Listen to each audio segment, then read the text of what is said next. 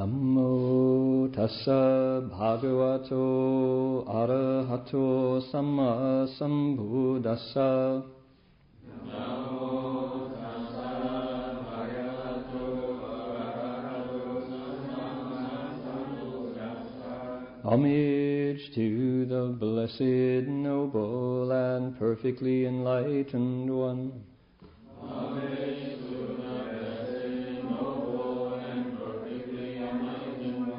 Namo Sadanto Suchedoye Ulahudi Sanmyao Sanputoshe.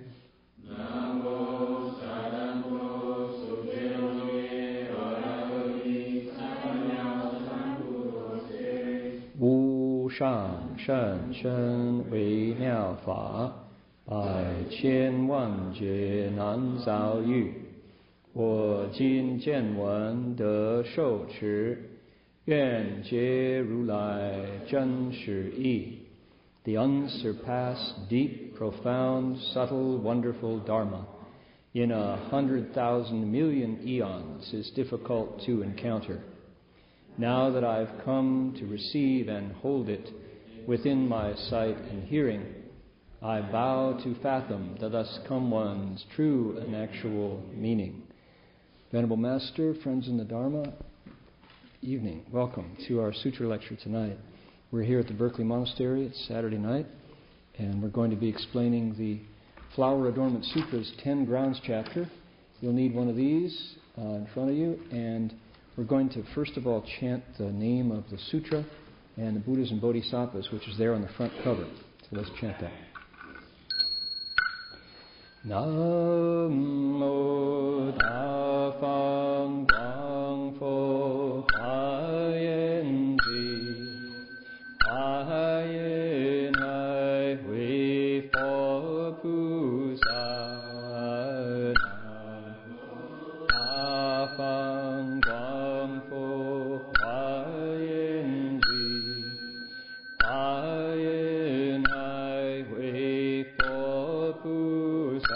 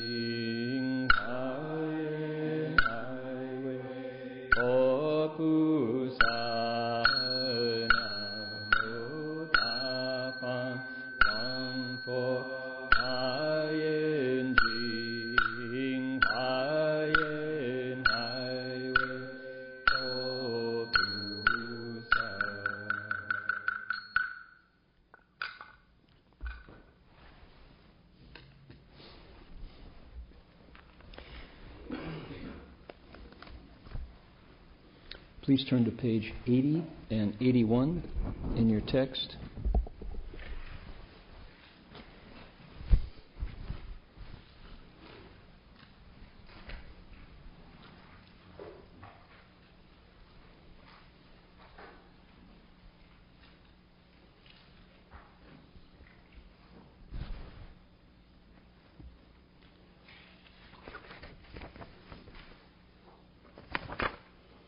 Okay, we're on the last paragraph on the Chinese page.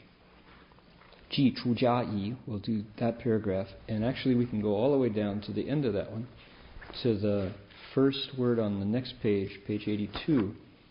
And that works with the English as well. So it's a big chunk, but I think it's kind of one theme, so I think we can probably explain that whole piece tonight. All right, we ready? I'll give you a line and you repeat after me. Ji Chu Jia Yi. 勤行精进，于一念勤，得百三昧，得见百佛，知百佛神力，能动百佛世界，能过百佛世界，能照百佛世界，能教化百世界众生，能助受百劫，能知前后继，各百劫事，能入百法门，能示现百身，于以一身，能示百菩萨，以为专属。Okay, good. Let's go back to 81. Thereupon, after leaving home, he diligently cultivates with vigor within the space of a thought.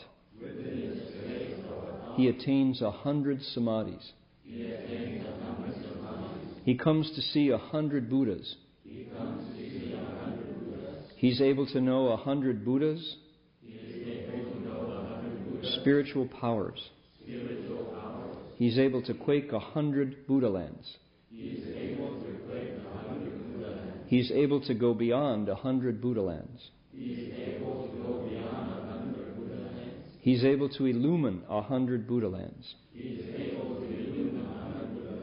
He's able to teach and transform the living beings of 100 worlds. He's able to live for 100 kalpas. He's able to know the boundaries of before and afterwards.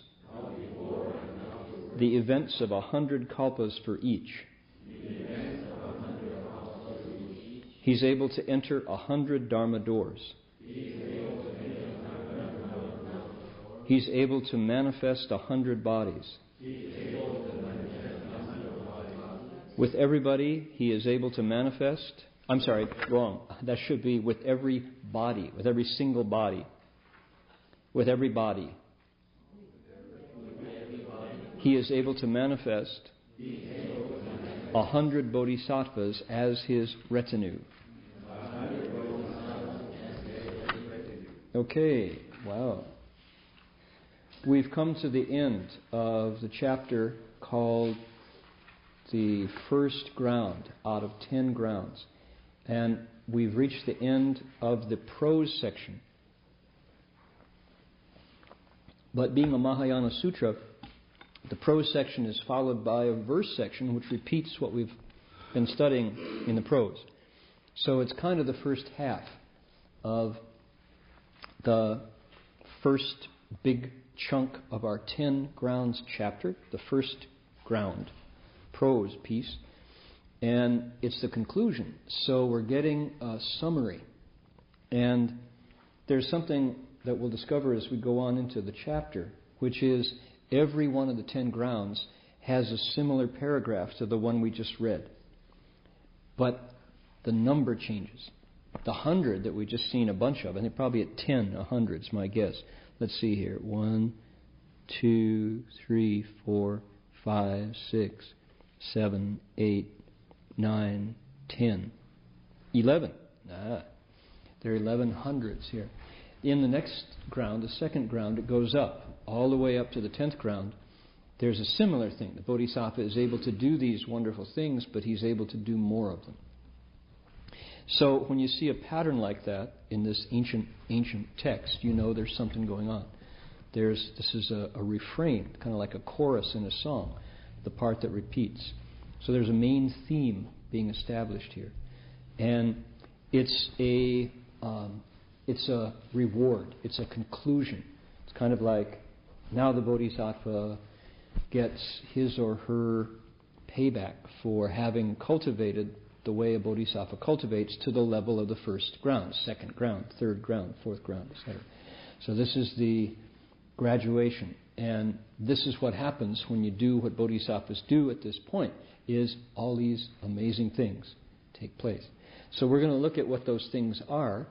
First of all, we're going to go through the Chinese to make sure that go through the text to make sure that we've understood the words. Then we're going to come back and look and see how to connect this to something a little bit closer to our reality, how to interpret what we're reading and put it in a context. So, last time, and actually the last two times, we've been hearing about the Bodhisattva leaving home. And it's important to say right at the start that the pronoun is he, but it could be a she. It's absolutely gender non-specific here. We use one just because it avoids having to say he, she every time. But if you want to hear, every time I say he, if you want to hear it as she, you're absolutely right. And vice versa. So, thereupon, after leaving home, he or she diligently cultivates with vigor. Jing, qin, jing, qin, xing, jing, jin. This jing, jin, this vigor, is the fourth of the paramitas, the fourth perfection, the perfection of vigor, which is sometimes translated as the perfection of strength or effort. In Sanskrit, it's virya. And virya is the same word that gave rise to the English word virile, virility, just meaning strength, the strength to continue, the strength to come back one more time. When you thought you were down, you stand up again. That's the strength that's indicated here by this vigor. We translate that as vigor, but other translators have rendered it as energy or effort or strength. And what's more, after leaving home and cultivating vigorously with strength, yu yi nian qing de bai san mei. Whenever there's a list, the first one is the theme, and what follows it are the developments of that theme, the variations on the theme. And so the first is, in a single thought. How interesting. Right away, we've got to slow down and look at that again. Yu yi nian qing. This word qing is used for an instant. So it's just like it's a finger snap. It's that fast. In that split second. Sometimes that's used to measure time. Yi nian qing. So in a split second, what could be quicker than a thought? Well, not much. The speed of light, perhaps, but who knows, maybe thoughts travel in a realm of light. So maybe it's as fast as anything we can measure. In that split measurement of time, that fast, here's our topic, the Bodhisattva, here's the verb, he gets, he obtains, she realizes, masters, bai, san, mei. First one of our hundreds. And this is 100. There's nothing metaphorical here. It's 100, not 99, not 101. The Bodhisattva gets 100 samadhis. And the samadhis are the source of everything else that happens. So we're going to keep looking at the words before we come back and interpret. So hang on. If you find this hard to swallow, and there's a lot more to come, so make room, because we're going to pack our backpacks full of stuff and then go off and walk and see if we can't digest it as we go.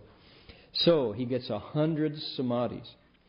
What else happens? He or she de jian, the verb is gets to see, obtains the vision of bai, for 100 Buddhas. Okay? 100 Buddhas. Right away, you know we're in another realm. This is not the realm of the Theravada tradition, where there was one Buddha, has always been one Buddha, no more, no less. In the Mahayana tradition, in this other iteration of the Dharma, Buddhas come in multiples.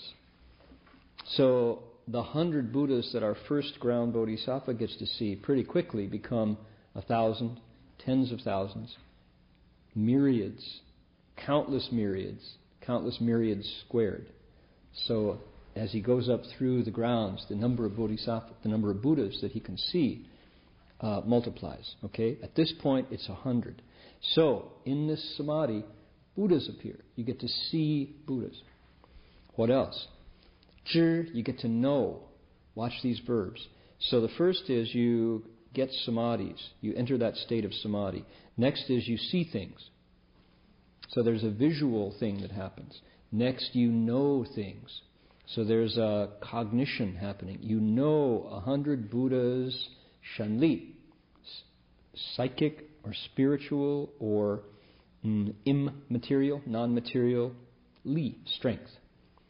So the psychic powers of Buddhas, 100 Buddhas, you can know them. You know what's going on. You see them, you understand them. Nang dong bai fo shi jie. And you can dong. You can move 100 Buddhas' worlds. All right? Lots of things that need interpreting there, right? How do you move a world? What does that mean? Earthquake? Well, yes, that's actually the way it's described. It is like shaking in an earthquake, only it's harm-free, it's harmless. It's an earthquake that neither property nor people nor animals get injured, but it shakes. Okay? And there are 100 of them, and it's Buddha's worlds that shake. Nang guo bai fo shi jie. Everything is the same here except the word move. Here it's guo. You can go beyond.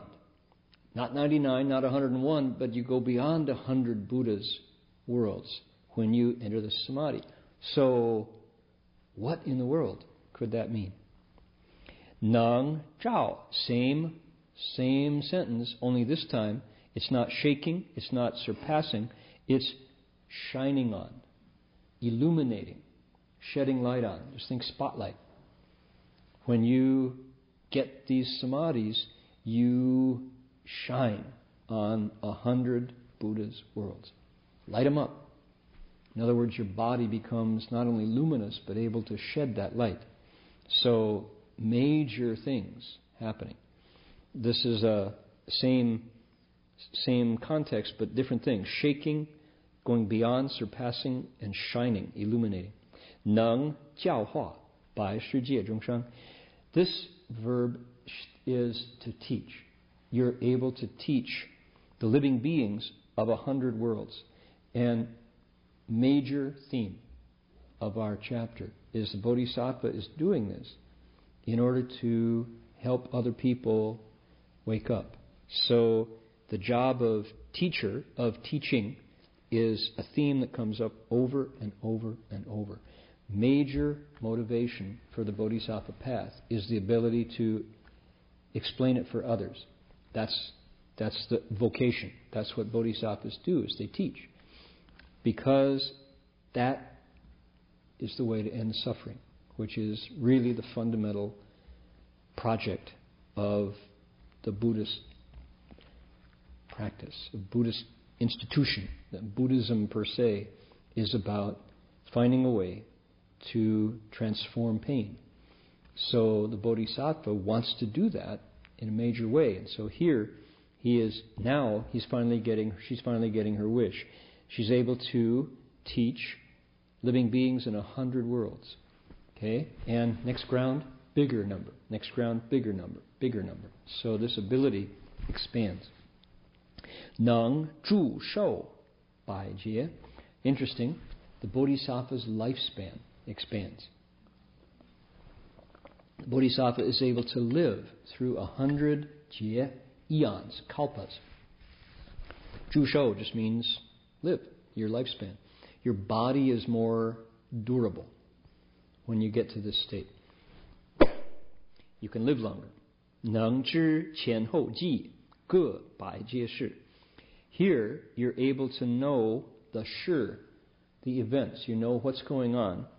Both qian, meaning looking back, hou, looking forward, through 100 eons. The word ji just means the limits. So, in other words, you've got a historical view and you've got a future view. Those things are visible to you. Pretty interesting. What is going on to this bodhisattva once he or she enters this samadhi? You can know the events of things 100 eons past and 100 eons future. Next, Nang Ru Bai Fa Man. The word Ru here literally means to enter. And you're entering a door or a gate, a gateway. You're going through a door. But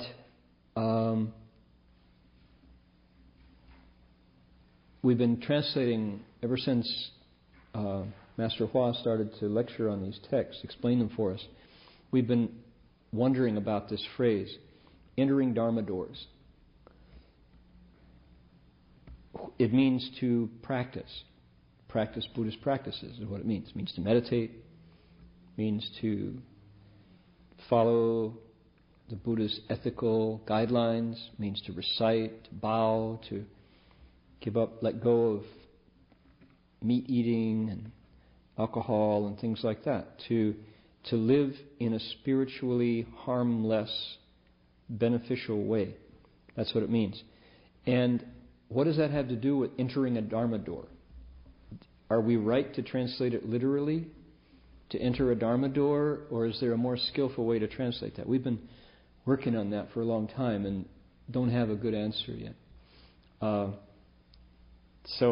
that one is still, it's a picture. I mean, we all know what it means to go through a door. You're on this side of it. The things on the other side of the fenced wall, court you don't know about. You pass through, suddenly you're on the other side, and all that stuff is visible or accessible to you because you're through the gate. It's an experience everybody has. It's pretty basic to go through a border, a boundary, and arrive at the other side. But when you connect that to Fa Man, Dharma gateway, it's like, how come Dharmas come in gateways? How come Dharmas have gates, doors? We should chew on that one a minute, and then we'll come back and look at it. Okay, we're almost done with the list here. Nang Shi Xian. Nang Shi Xian Bai Shen. You can make appear 100 bodies. Now that's just downright esoteric. Okay, you can manifest, make show, you can make appear, cause to appear the illusion, you could add those words, the illusion of 100 bodies with your own body. Okay?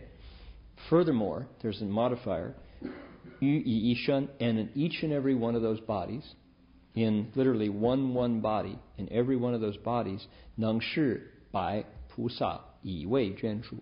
You can cause to appear the illusion of 100 bodhisattvas as the following of each of your bodies.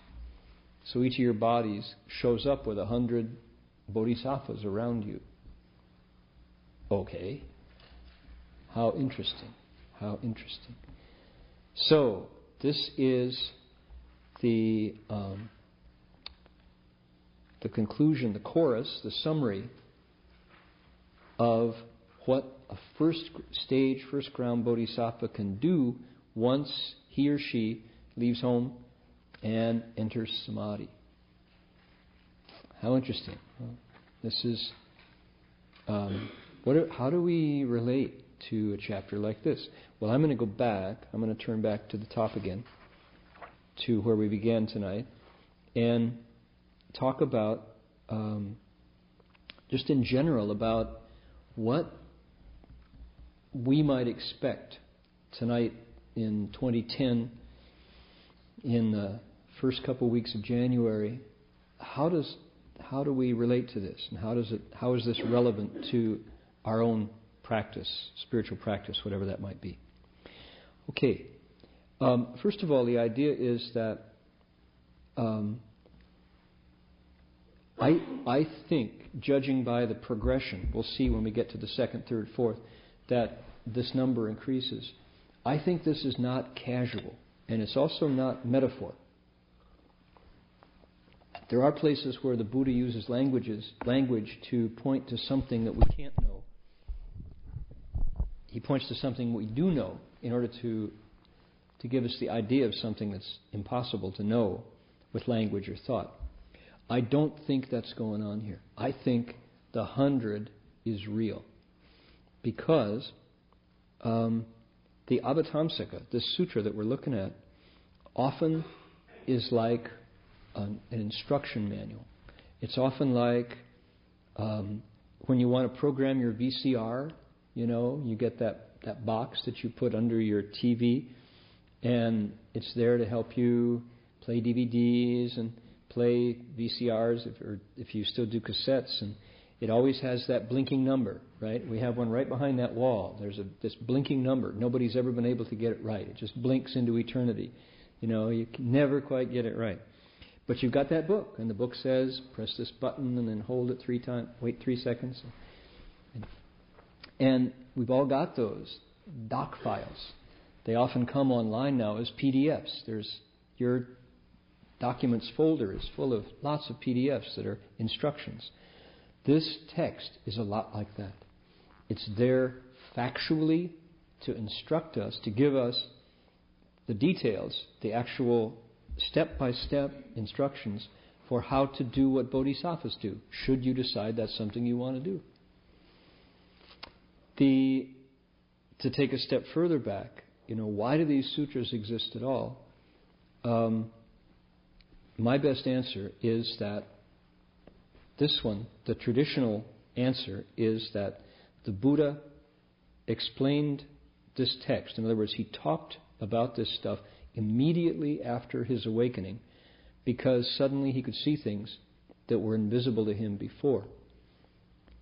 The Dharma was in the Buddha's consciousness, but he still had, as the prince before he woke up, he still had all the things that we have: ignorance, view of a self, pride, doubts, fears, emotions.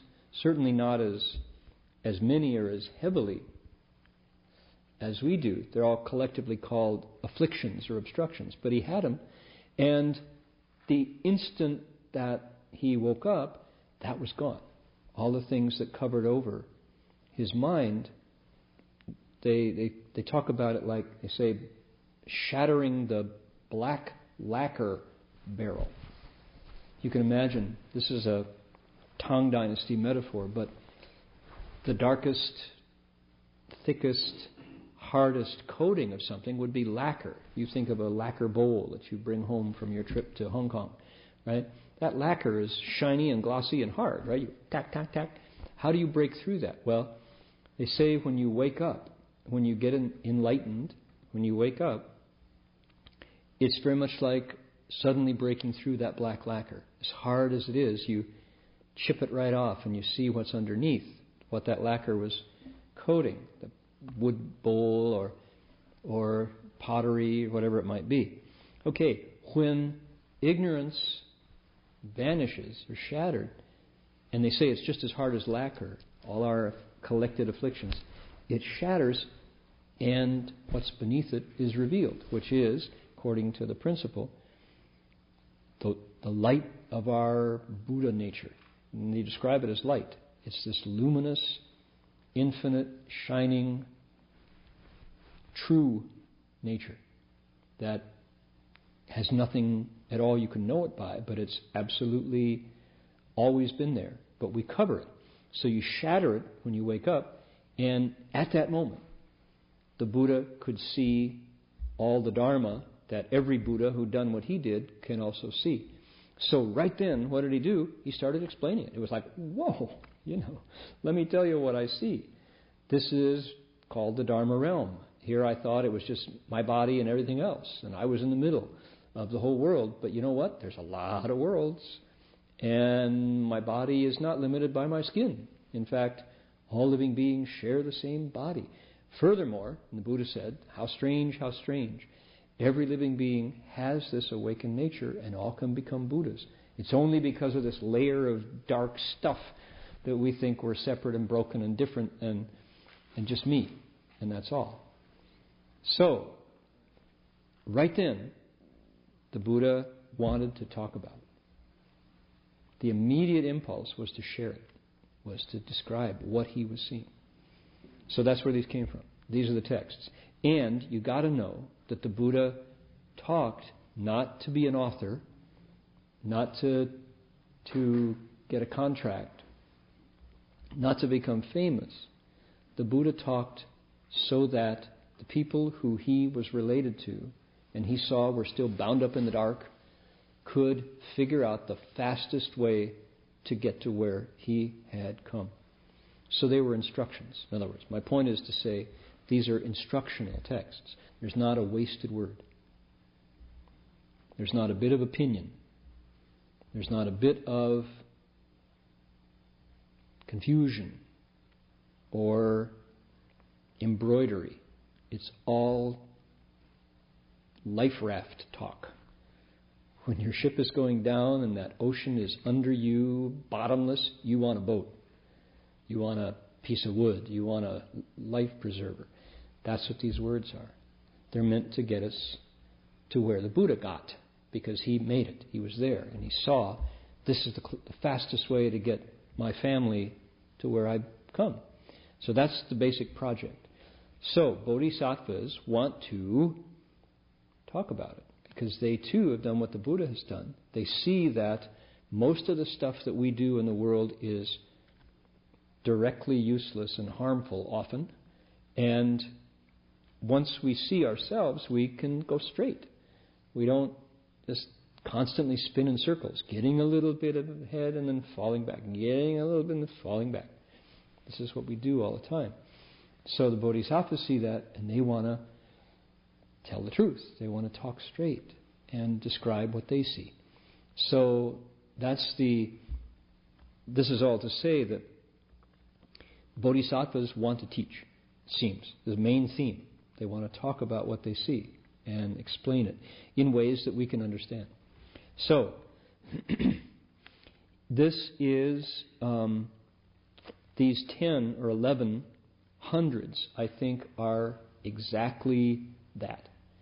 It's what the first stage bodhisattva can see and do and get and know and explain and experience and shine, etc., etc.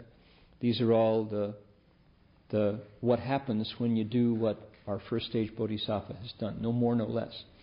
Wait a bit, then there's more. And wait a bit, there's more after that. So, what is it? In a split second of thought, that's the key to this. It happens in a turning, right? Just a turning. The bodhisattva is able to see. It's like, what's it like? I really love that story. What is it? It's kind of the aphorism, I guess. From the first time I heard it, I always like hearing it again, which is, darkness in a room accumulated for thousands of years vanishes with a single Bic lighter. Flick your Bic, right? Vanishes in one candle. Doesn't matter how long darkness has been in a room, thousands and thousands of years, as soon as you light up your flashlight, that darkness is gone. Because, why? Darkness is defeated by light. Light shatters the dark. Light surpasses the dark. Doesn't matter how old or how long it's been in that cave for your spelunking, as soon as you turn on your headlamp, it's gone. Until you turn the lamp off and it's back. But the light vanquishes the darkness. That's how fast. How long does it take all that darkness to go away? Gone. Light comes. So light shatters darkness. In a split instant of thought, all this stuff happens to the bodhisattva. Okay, how do we know that? Well, how quickly have you understood the stuff? I mean, every one of us has had the experience of, oh, I get it, right? Whatever it might be. It can happen in the kitchen when you learn not to drop water into boiling grease, right? You've got the grease in the skillet is burning too hot, and before you know what to do, you toss water in it, right? And the water goes, and you get it on your face and burns your clothes, and it's on the wall. You go, oh, I learned not to do that. Hot grease and water doesn't put out hot grease, right?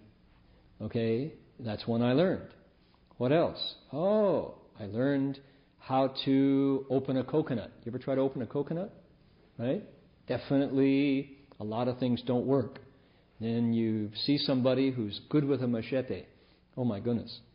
I remember in India, we were driving to, I think we were going to Mayapur, as a matter of fact, to the home of the Krishna consciousness community in Mayapur, and we stopped and pulled off the road for coconuts.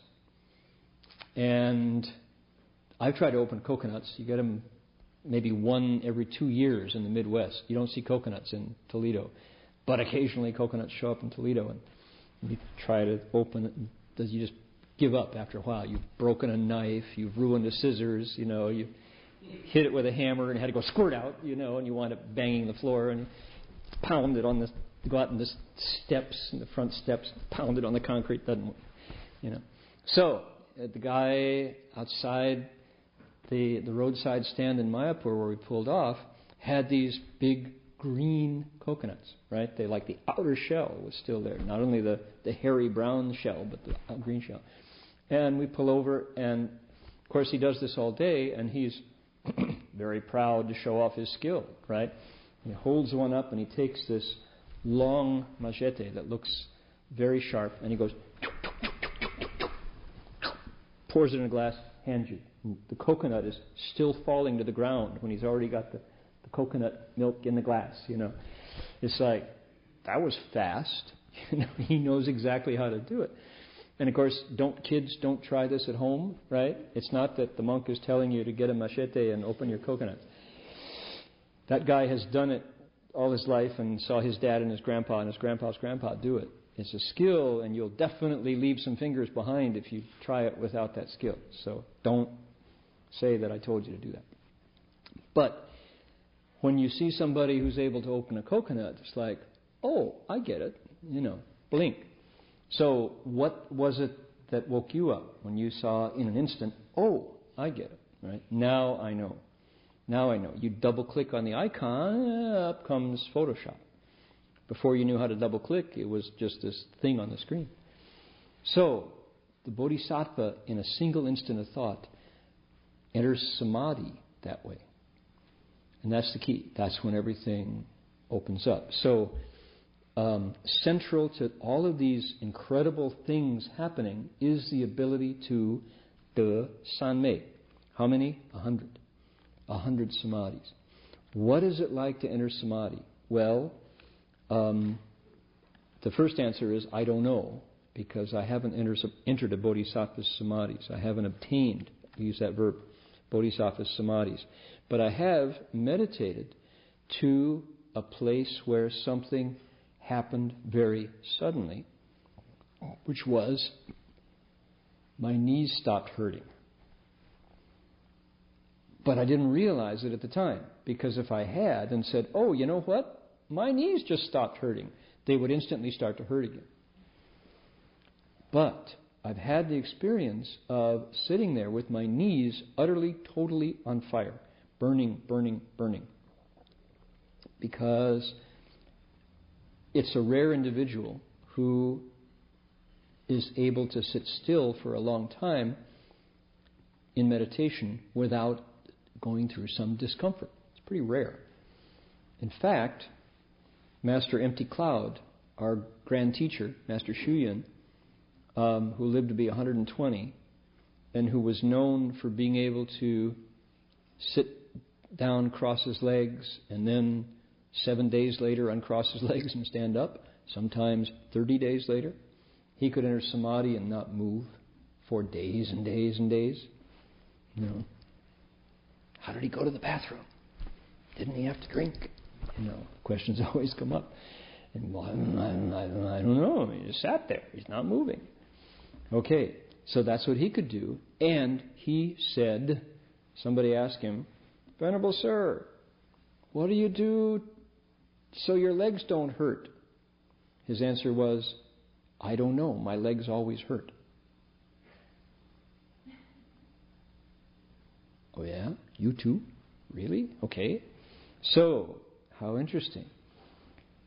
I have meditated and sat there with my legs feeling as if they were going to start smoking. Like there'd be just black smoke coming out of my knees.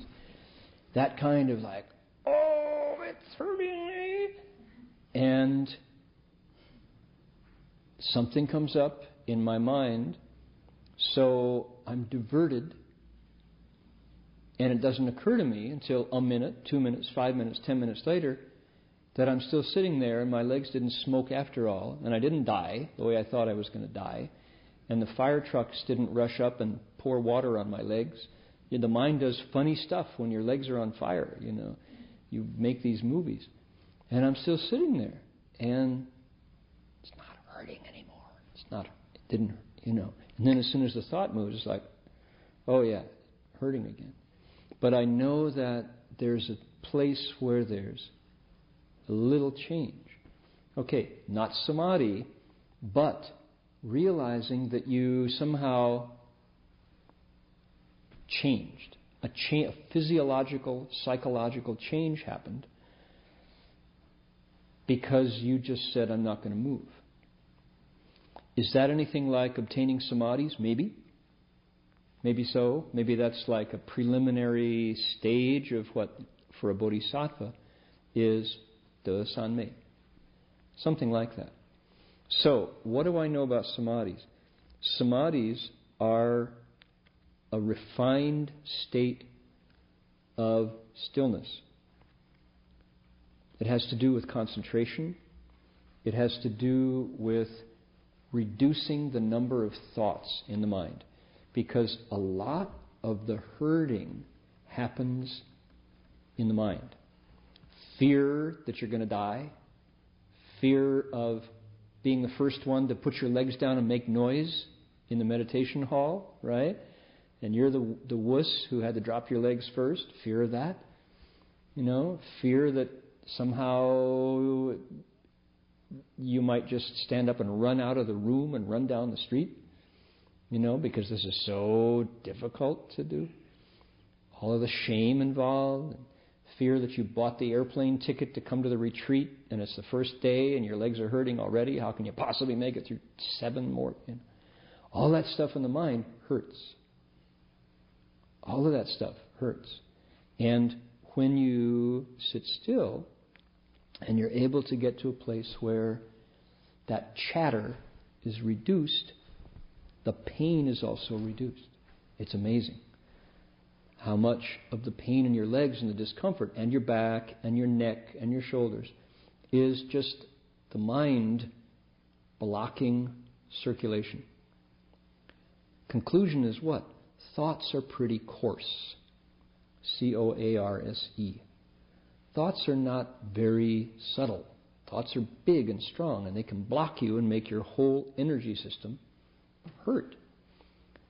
And when you can concentrate, the thoughts refine. They smelt. That's a really good word for meditation. It's very much like you think of, you know, when you make steel or iron, I understand. I've never seen it really done, but I've read about it, heard about it. You take ore, pull it out of the ground, you put it in with something called coke, C-O-K-E, which is number 1, not cocaine, number 2, not Coca-Cola, number 3, not other things that we call by the same name. Coke is another element. You put it in and you add heat. And a skillful person with the blast furnace can take these elements and get very, very hard metal. But in the process, it turns red hot, then white hot, and then it's done. You cook it, right? Very much like what's going on when you're sitting still. What's cooking? Your mind, mostly. Okay, but what's going on? Well, it hurts like crazy. In our culture, is not one that is patient with pain very much. We have words for people who indulge pain. They're called masochistic, right? Obsessive. People who like who inflict pain on themselves. It's not a very positive image of somebody who is able to endure pain. Stoic, we call them. Spartan, we call them, people who refuse to take aspirin with headaches and things. It's generally not anything that our culture celebrates, the ability to endure pain. However, every meditation tradition that's not true. I know some that don't. But many, many traditions say that the sweet comes after the bitter. Right? What is it? 苦尽甘来, right? 苦后. Is that how it goes? 方教好, 苦尽甘来. 苦后, 苦尽甘来. After the bitterness comes the sweet. Okay? What do we say? Well, we do have an institution where that's the rule. Athletics, training, right? No pain, no gain. We've heard that one. Similar kind of thing, because meditation is an athletic process. There is a physical, mental, disciplinary element that is part of yoga. And the meditation that the Bodhisattva gets is a yogic process, for sure. So this happens to be something like Raja Yoga, or there's a bit of Jnana Yoga in it, different kinds of yokes that you put over the body. It's an uncomfortable process until the yoke starts to fit us. Then it changes. And the description of samadhis, the way the Bodhisattvas in the Chan school talks about samadhi, it says it's the finest experience any person can have. Finest meaning, use your imagination. What could be finer than entering samadhi? Well, a good meal. Yeah, nice. Feel comfortable, warm, your favorite flavors, right? Food and drink, body's comfortable. That's nice. What else? Well, people talk about experience of sexual bliss. That's obviously a major motivator, right? It's what allows the species to continue, for one, so it's definitely a rewarding thing. Every mammal, every creature is drawn to the opposite sex, and there's a reward. Okay, that's a fine experience, according to the body.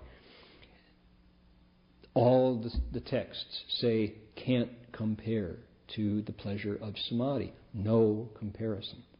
Okay, what else?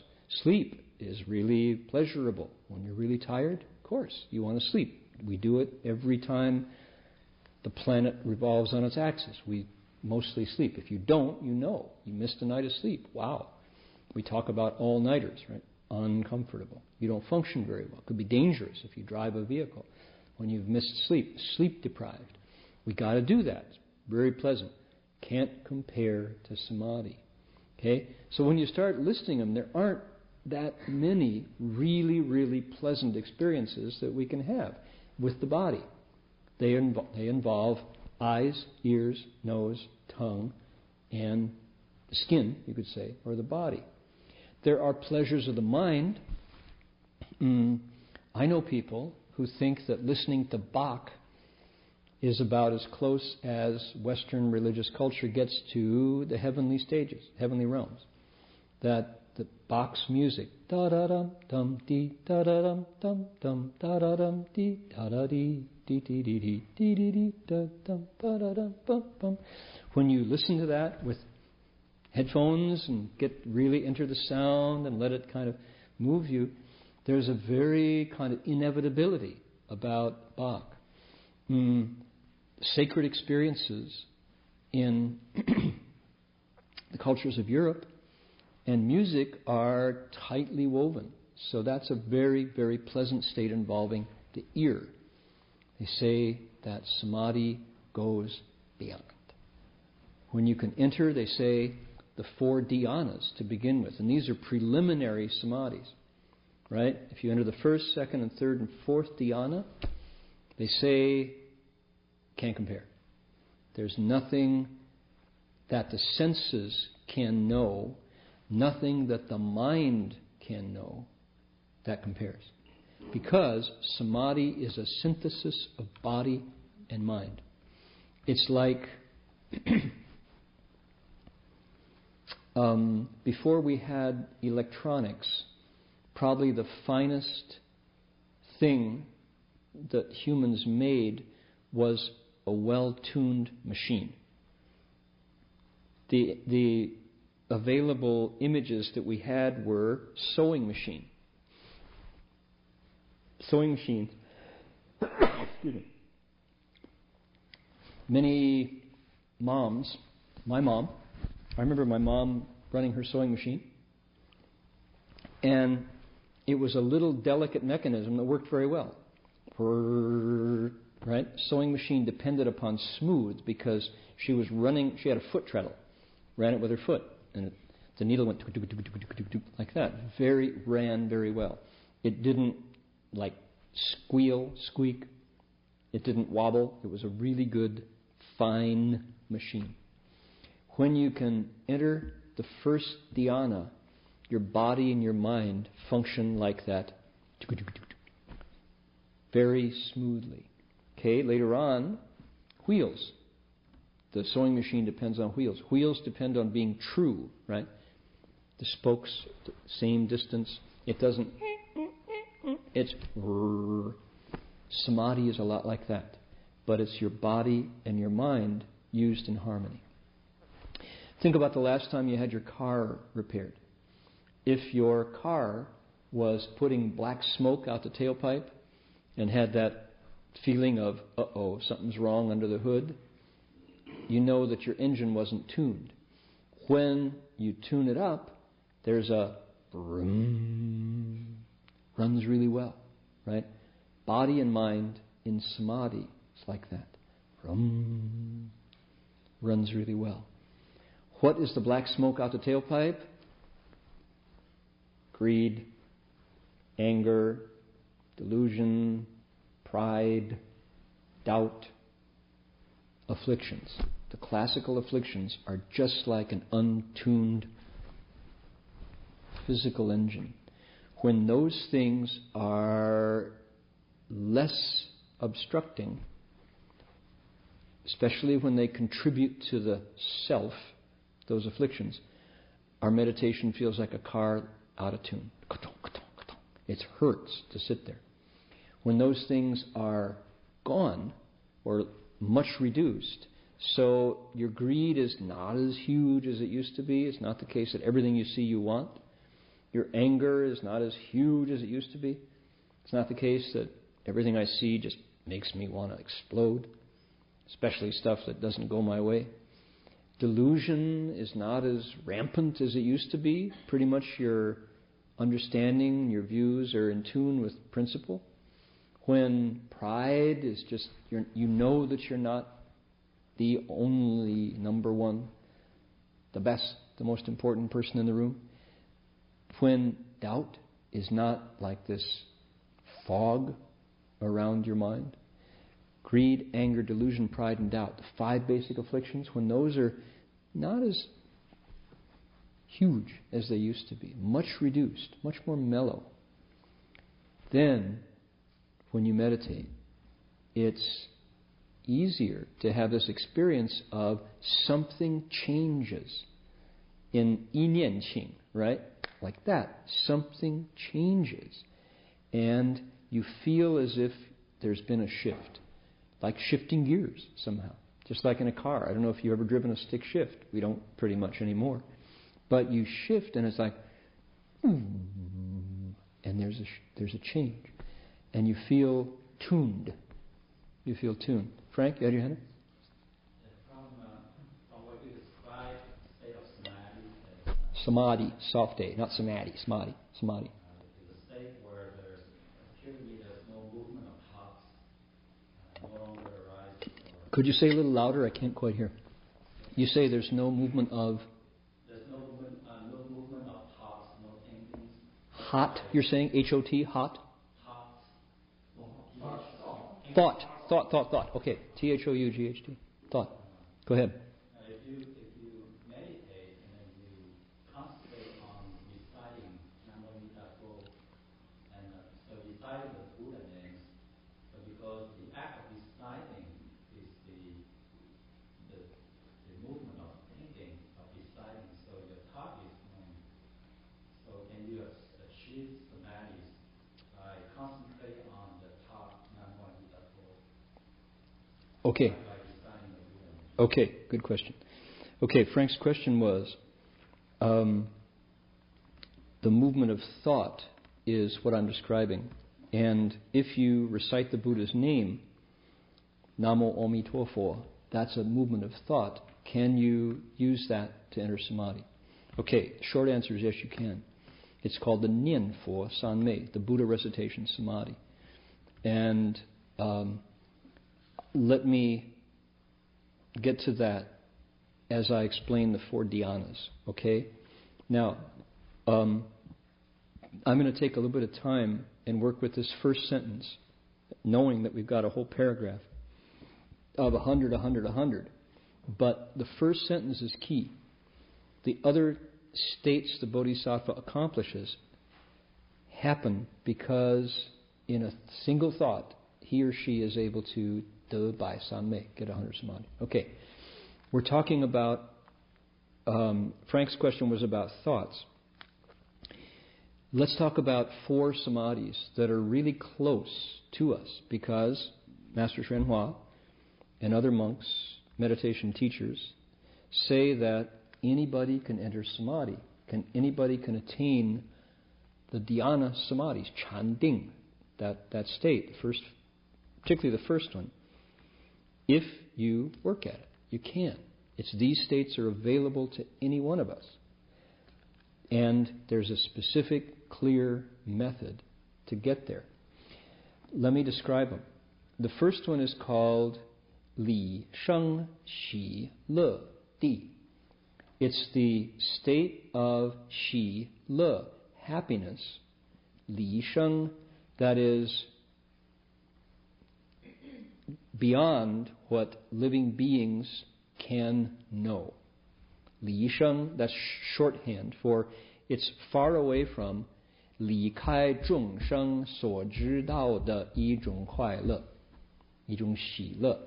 It's a state of happiness that goes beyond what ordinary folks can know, because ordinary folks, us, are using our eyes, ears, nose, tongue, body, and mind on the things that we encounter every day.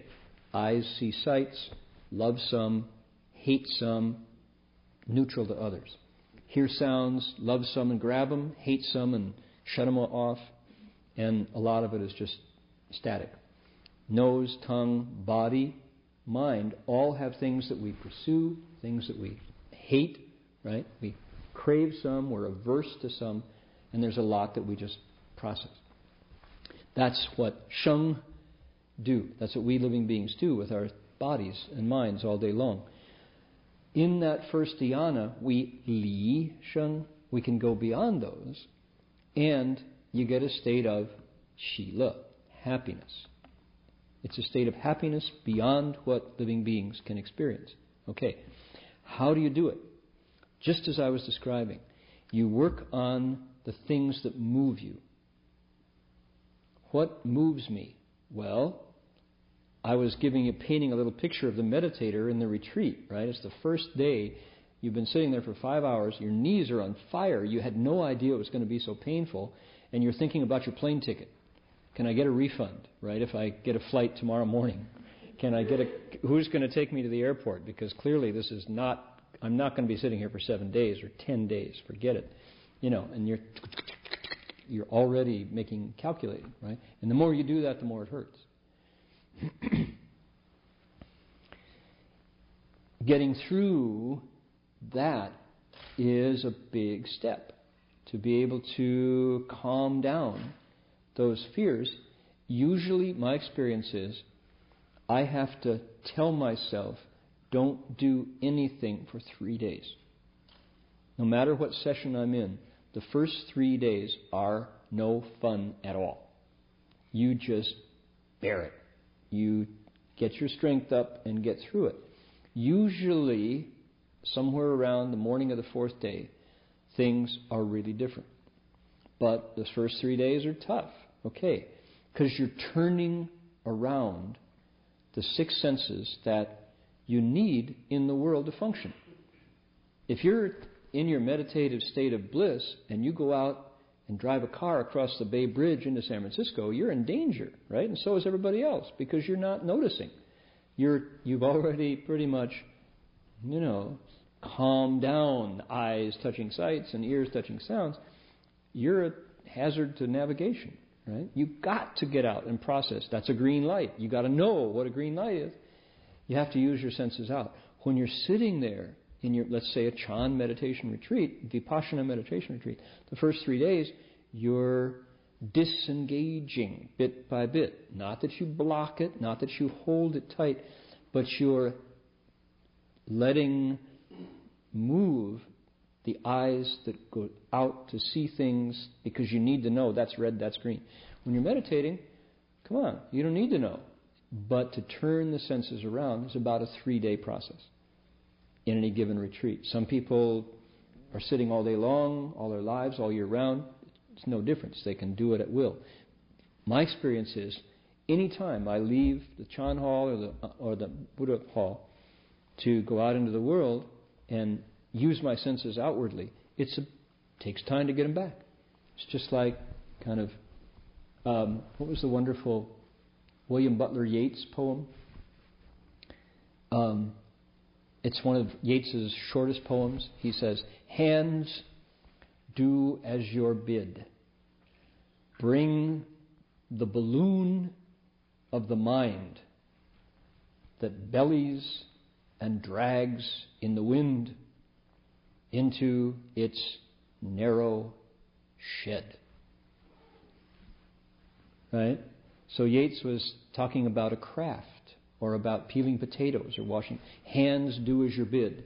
Bring the balloon of the mind. Think of the mind like a balloon out there, belly and dragging in the wind. The wind blows, the balloon is all over. What do? You're trying to bring it into the shed and close the door. The mind, when it's used in the world, is just like that.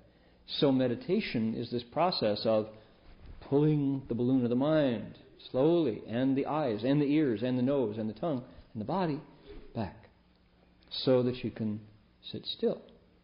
Good. Okay. When you can do that, after the 3rd day, usually is what it takes me, then one day, usually sometime in the 4th day, you realize that things are finer. Your mind is just refined, calmer, quieter. You don't move as much towards things outside you, sounds outside you. Bit by bit, you work on what? The thoughts inside, because that 6th sense, the 6th consciousness, that the mind is the troublemaker of all. That's another whole realm of needing to subdue. So, what's the 2nd dhyana? The second dhyana stage is called Ding Sheng Xi Le Di. It's a state of happiness. Xi Le Di, like the first one, right? Li Sheng Xi Le Di. It's a state of happiness that what?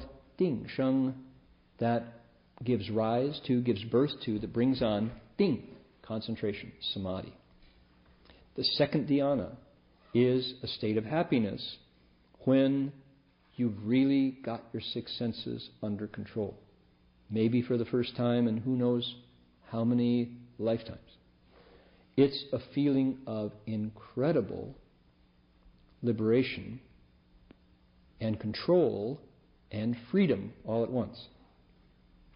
Simply because your mind is not flying all over the place the way it used to. Okay? And your 6 senses, your 5 senses, your physical senses and your mind now ting hua for the first time. They obey you. Okay, now we still haven't gotten to Frank's question, right? Okay, but it's slowly that it's getting more calm. Now, there's a third dhyana. The third dhyana is called Li Xi Miao Le Di. It's a stage. These are all Di, right? Like our grounds. 10 grounds are Shi Di, the 10 grounds. The 4 dhyanas are also called stages or grounds. This is Miao Le Di. It's a stage of incredible blissfulness. Miao Le. It's not Shi Le anymore. Earlier it was happiness. The first 2. The third is Miao Le. Marvelous bliss. Incredible, wondrous kind of bliss. A kind of happiness, peace, joy that goes beyond mere happiness. It's no longer just an emotion, because happiness is definitely a feeling of happy. Miao Le is a kind of incredible bliss. And we kind of run out of words at this point. What is it? Li Shi. It's a state of wonderful bliss that leaves happiness behind, it says. That's the name of it. Gone beyond Shi. It's not, no longer is it simply Shi. It's now wondrous bliss. And what has happened? Further refinement. Your car, your sewing machine, your wheel now runs better than it ever has, ever. Can you imagine what that state is like? The Pali texts say that this is the dhyana that the Buddha became a Buddha in. That the night of the Buddha's awakening, the prince, sitting beneath the tree, got to the third dhyana, and that was all it took to break through his ignorance. So we're not even to the samadhis that we're talking about here. We're still in the what are called the dhyana samadhis. Shifu says we can realize these states. These are the states of Brahma gods. This is the Brahma realm, it's said. Okay? The Buddha is really specific as he lays these out. It's like a roadmap. How does it work? Well, let me get to the fourth one, then I'll come back and lay these out. The study of the dhyanas is book length. I mean, you could talk about these at huge length, and we're just first sentence in the sutra. We're not even to Pusa, the Samme, the samadhis of bodhisattvas, which are another whole realm. Okay, fourth dhyana. She Nian Qing Jing Di. This is no longer a state of Shi Le, happiness. It's no longer a state of Miao Le, bliss. It's now a state of purity. Qing Jing Di, the stage of purity, She Nian, where all coarse thoughts are gone. She Nian, Qing Jing Di, right? You've left your thinking behind entirely. At this point, you could say your mind sense, the sixth consciousness, that is the eyes, ears, nose, tongue, body, mind, that one, number 6, it's no different than your eyes now. It's not this dominant, scary opinion maker that runs our lives now. It's just another sense organ. Very mellow, very calm, very pure. She Nian Qing Jing Di. The stage of purity where thoughts no longer boss you around. Okay, that's the fourth dhyana. This is not to arhatship. You're not even an arhat yet. These are the dhyanas. That's important to say. But it's a state that my body and mind can realize. Because all these programs, all these circuits are right there. They're just waiting for us to boot them up. Nobody gets anything new when they enter the dhyanas. It's just you operate it. Okay? How magic is it to realize that when you go ding, ding, ding, ding, ding, okay, that's an interesting note, right? Pure note. Did you know that underneath it there's same note, only and there's also Make it pretty.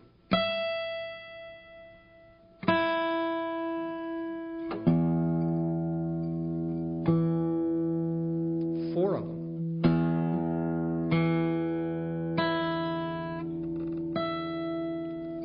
And, listen, harmonics. All these notes, all they're waiting. Same note, no different. On a vibratory scale, it's the same.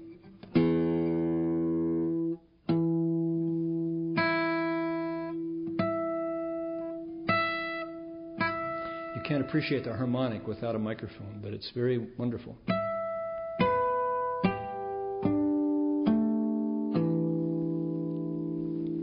Same note, all hiding in there. Before we knew, sing an E. La. Sing an E. La. La. Can't hit it, right? Those harmonics are all there, under the note. If you don't have somebody point it out, an E is just an E. La. That's it. La. Never mind that. La. Okay, if you hit a piano, you know these notes are there. It's all in E. How amazing. We have all the wiring for samadhi right inside us. We don't know about it until we boot it up, until we la, la, till we do it. Then these octaves are there. All there waiting. You just have to reach for it and do it. So, okay. Frank asked about the Buddha recitation samadhi. His question was, since that's a thought, can we get samadhi when we're saying Namo Amitofo?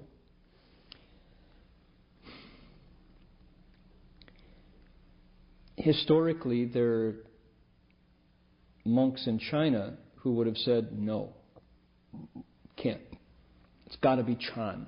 It has to be beyond words and thought and language.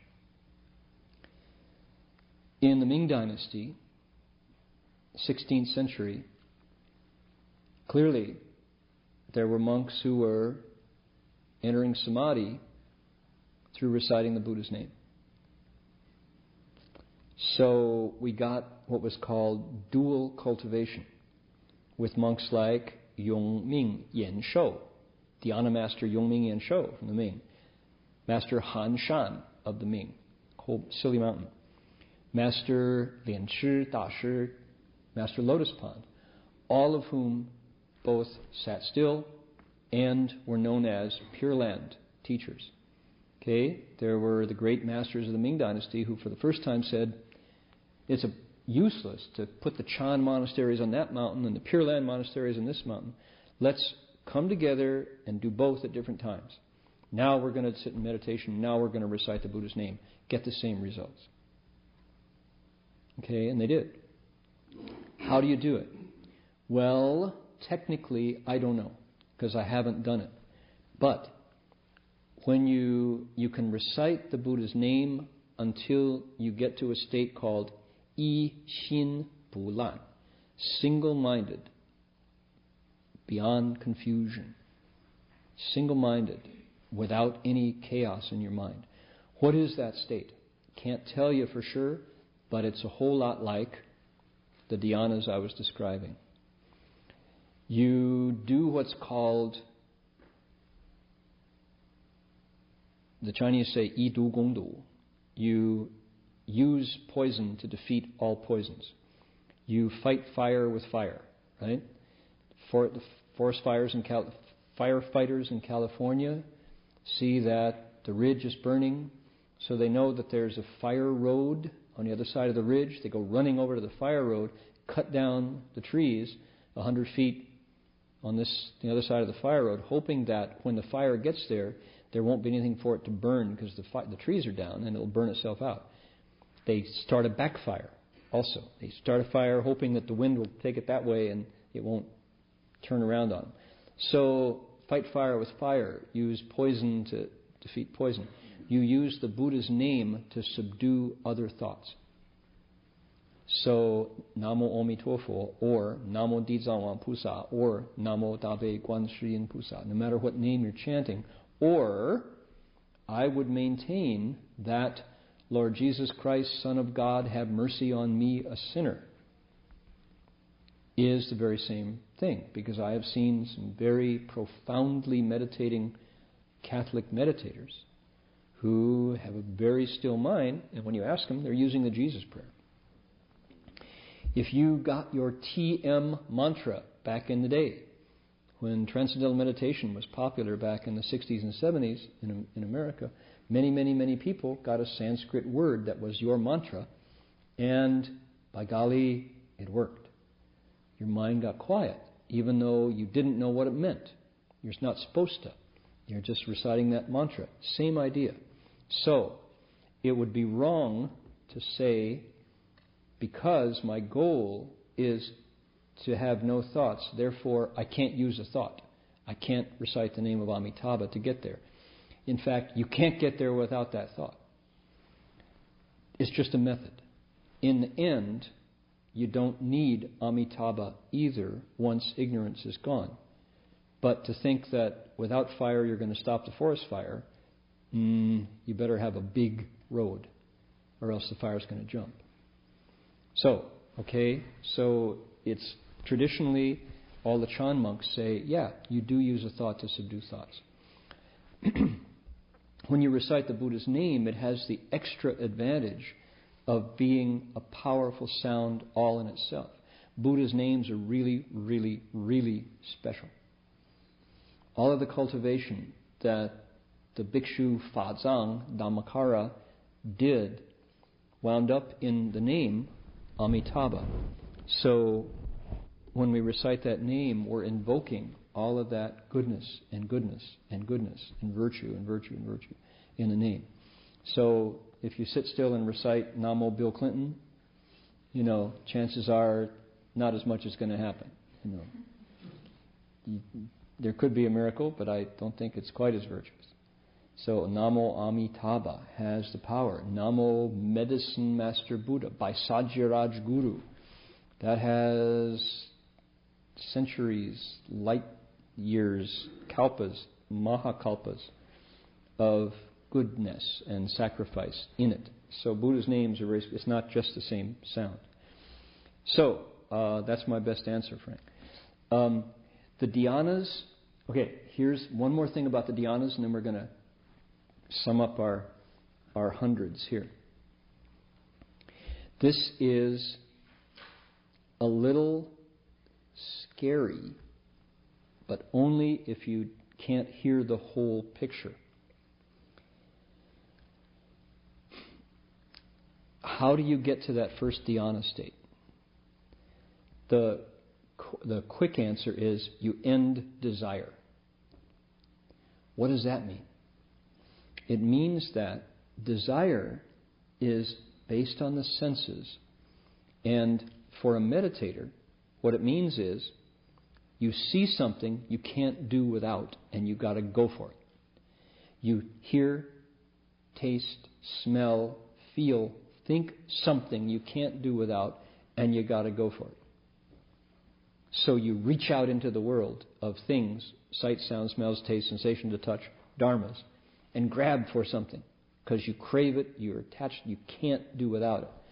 Likewise, because it's the Dharma, flip it over. There's something that you hate that you can't let go of, and you reach out, you run from it. So craving and aversion, same thing.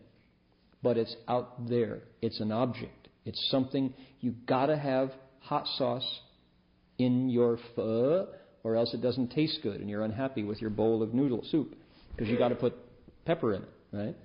Very ordinary. The guy, my friend David, I've told this story about him before.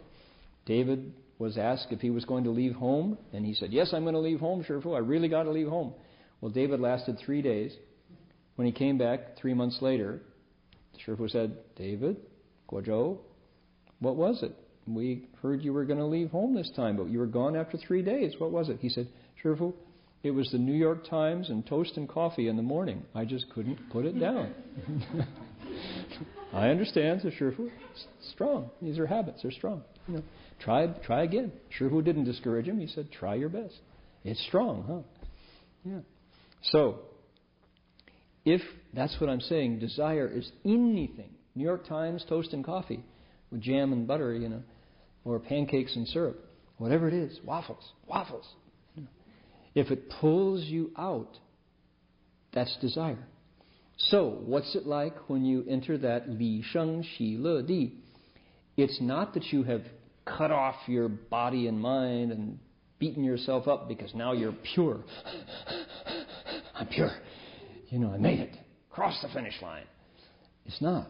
It's that bit by bit, the meditation that you have done because you sat there through the 3 days of misery, you sat there and started to feel pretty good.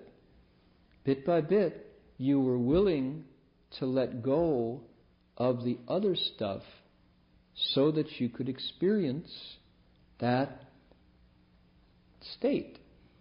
And desire lessens bit by bit by bit. And usually you trade it off for something you like better. People who aim for samadhi by beating themselves up, clenching their teeth, and hating desire, utterly fail. Because, you catch more flies with honey than with vinegar. That's the old aphorism, right? If you want to get people to stick around, give them something they like, something sweet. If you want to enter the dhyana samadhis, you won't meditate long enough if you only get there by cutting off desire. You will stick around if you discover that meditation's pretty nice. And it's better than what you had, which was desire. What is the nature of desire? It's never satisfied. And if you can't get it, it often leads to anger. If desire is frustrated, it usually produces the second affliction, which is anger and hatred and all that stuff. So desire is tricky because it burns like a fire. It's hard to satisfy. And if you don't get it, it produces anger. Whereas dhyana samadhi is there waiting for you every single time. It is not dependent on external conditions. It's yours. Dhyana is not dependent upon state of mind, date of the year, the month. She smiled at me just right, the way I like to be smiled at. She frowned at me the way I hate to be frowned. All those myriad conditions that feed desire, totally not part of dhyana samadhi. Dhyana arises out of what?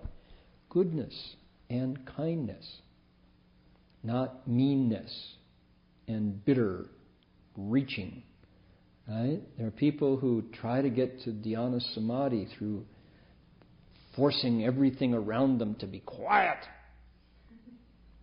impressing this anger and anal control over the, You see people meditating, monks and nuns, who try to impose their rigid control over the environment so that they can enter. That won't do it. Dhyana works when, bit by bit, desire calms down. If you think of the 6 senses, before we start to meditate, they're like this.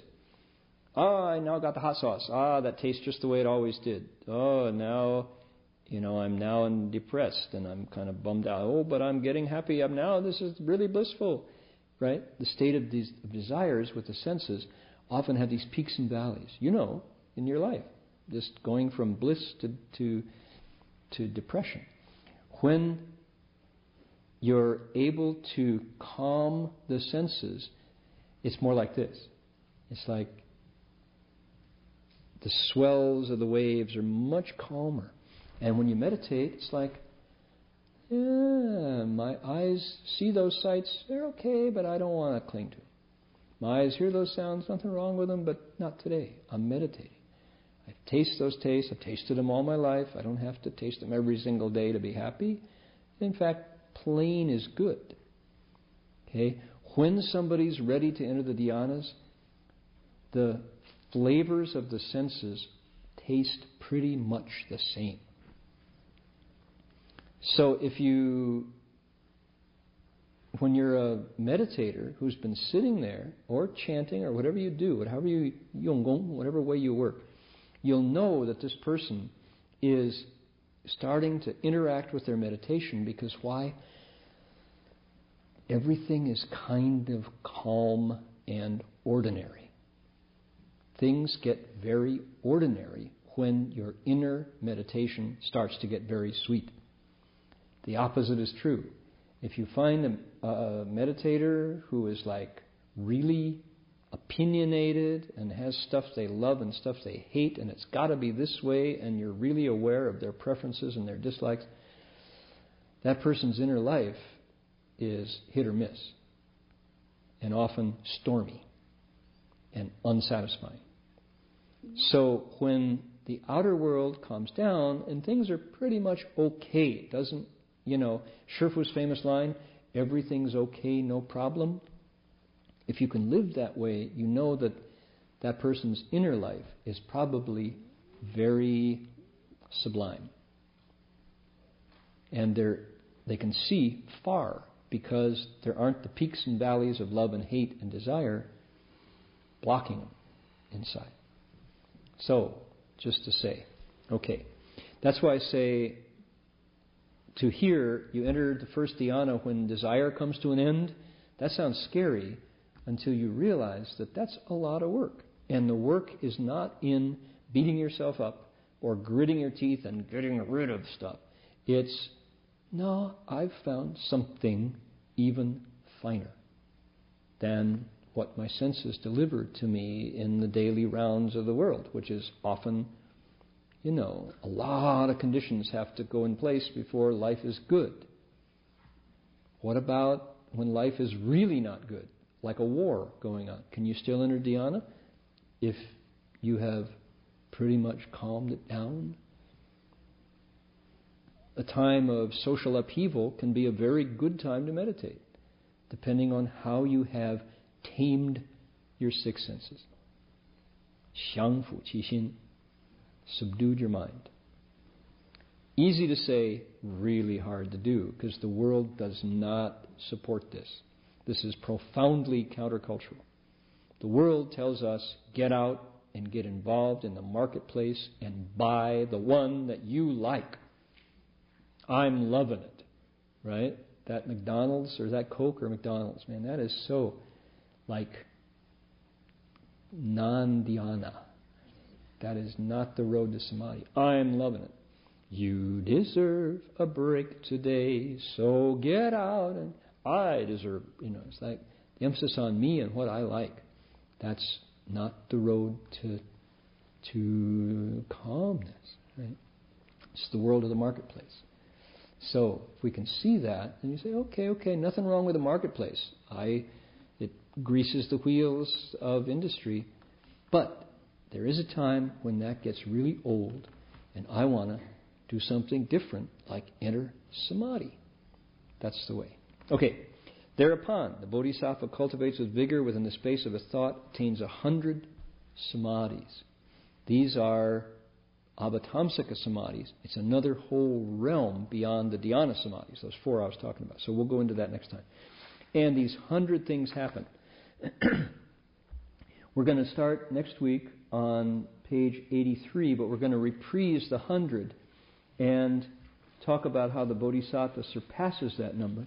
Goes on up, and Vajra Treasury is going to start us back on the repetitive verses that reprise the principles of the first ground, the first stage. And there's more. We just put in an extra 10 pages with hard work, people's resolve, and we're going to finish up the first ground and then do a bit of review and then launch into the second ground, which is incredibly powerful chapter talking about virtue and morality. Okay, there we go. Shall we transfer the merit? And I've got lots of stories and news to report.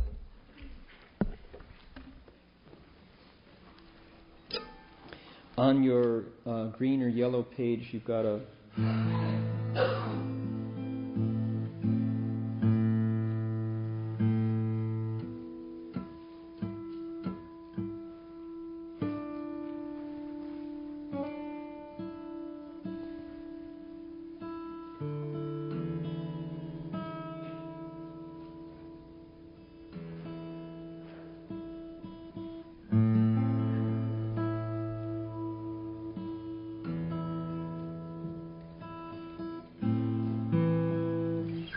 please make a wish. I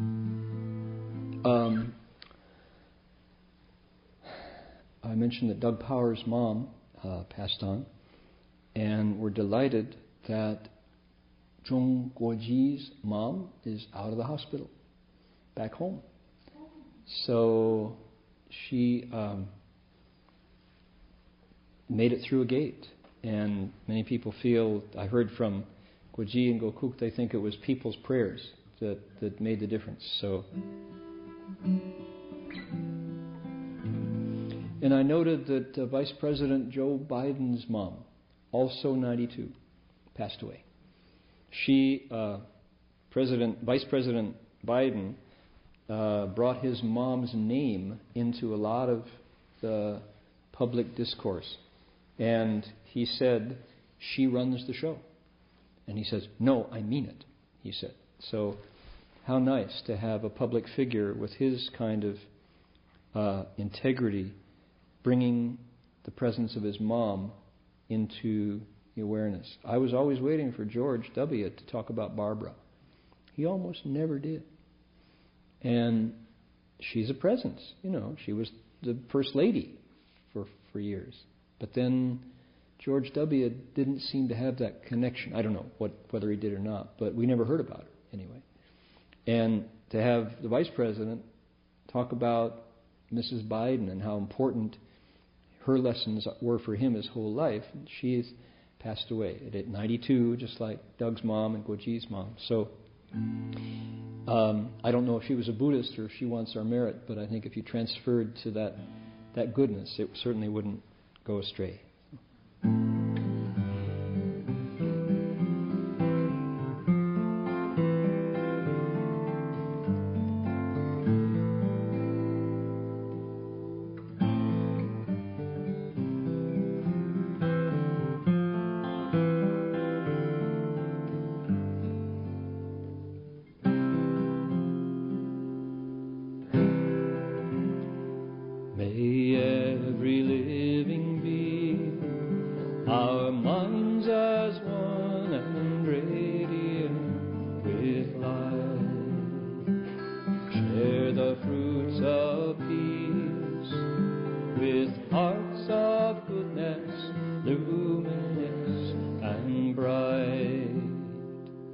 If people hear and see how hands and hearts can find in giving unity, may their minds awake to great compassion, wisdom, and to joy. May kindness find reward.